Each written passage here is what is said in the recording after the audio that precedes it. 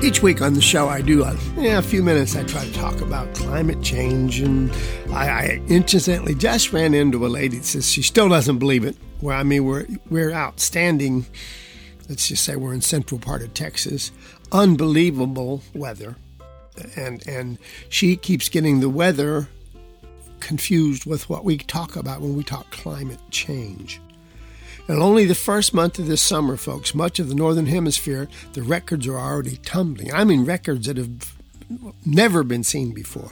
The Pacific Northwest and Canada are in a grip of really, really unprecedented heat.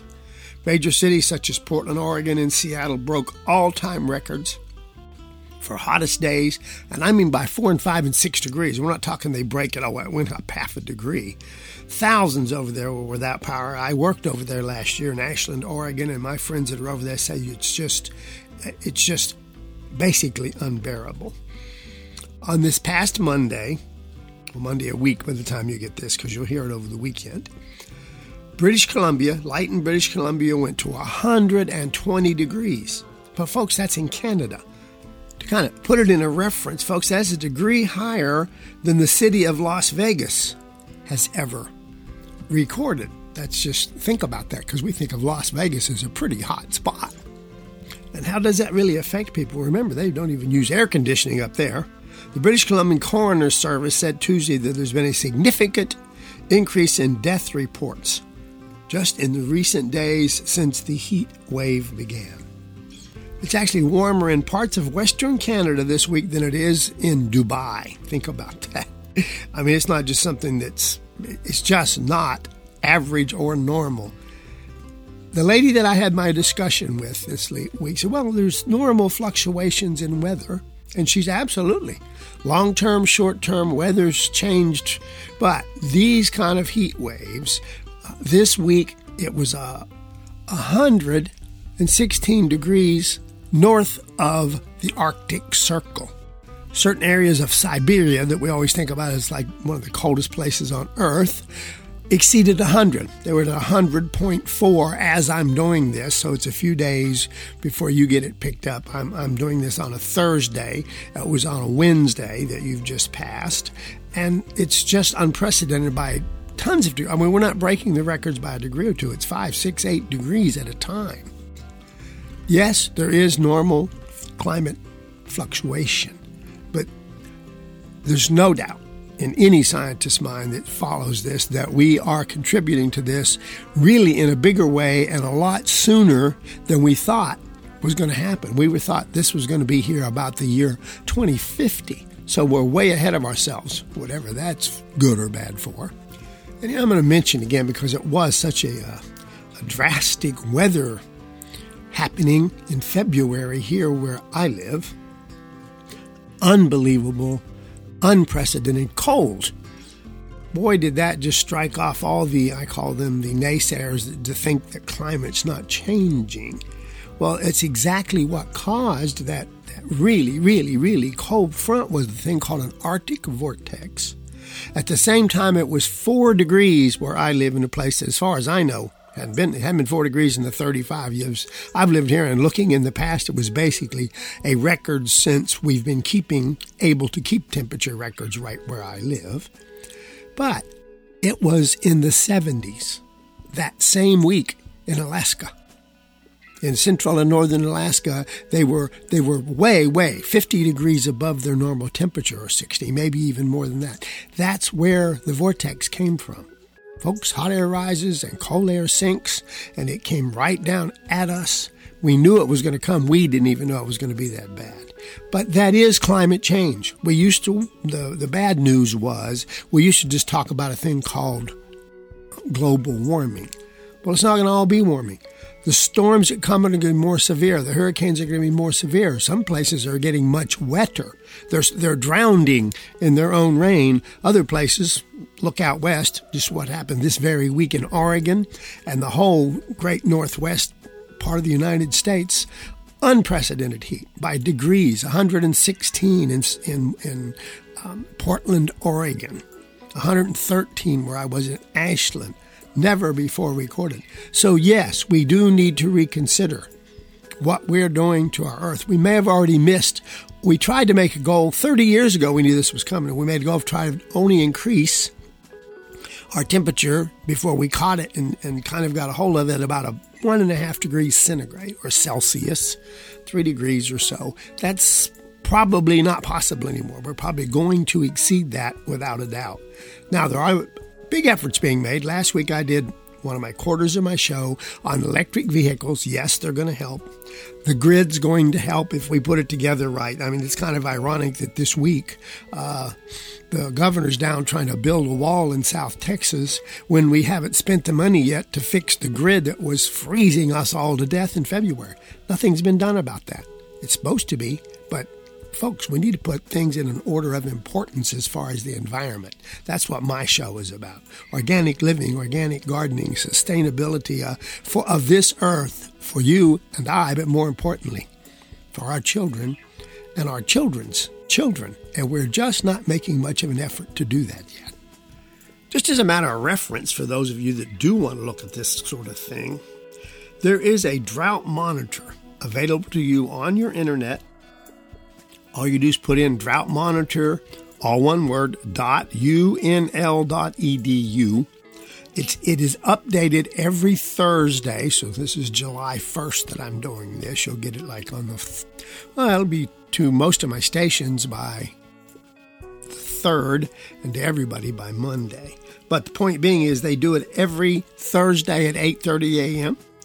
I am in Central Texas, and we're actually in a pretty normal water level. We were in drought, but we've been so lucky in the last few weeks. But west of us is a little bit of a drought problem along the what would be the kind of the western part of Texas going into Mexico. And then, of course, in El Paso is pretty severe. And if you go any further west than that, most of California, a good deal, a lot of Oregon, the entire central part of the New Mexico and that area are all what we call D4. It's dry, basically. It's called extreme drought. And, of course, one of the things that's happening this particular year, way earlier than normal, is a great number of forest fires already. We went through it last year. I was in a forest fire or a fire in southern Oregon, the Ashland Talent area that burnt the whole city of Talent. And when that fire ended, it had burnt over 1 million acres. And then there were a few fires after that. So yes, is it changing? Yes. Have we had fires before? Yes. Have they ever started this early? Not until about 20 years ago. And they increase on a yearly basis more than ever. And it doesn't look like there's going to be a short-term stop on that. And add our weather forecasting, climate forecasting, it appears, again, as has happened in the last few years, to be an abnormal number of hurricanes, tornadoes, and weather disruptions are already predicted for this year. We're already on, I think, number 5 as we speak. And there's a pretty good situation, or bad, depends on what you call it, building right now in the Atlantic and the Gulf regions for upcoming storms in the next few weeks. So keep yourself alert. This is what we're going to call the new normal. People that don't believe in it, they'll just have to take time to figure it out. But we do need to vary our existence a little bit for the safety of us. And, well, look at the buildings in Miami. They're pretty sure. Yes, it had to do with some of the changes, water coming up, the oceans are getting higher.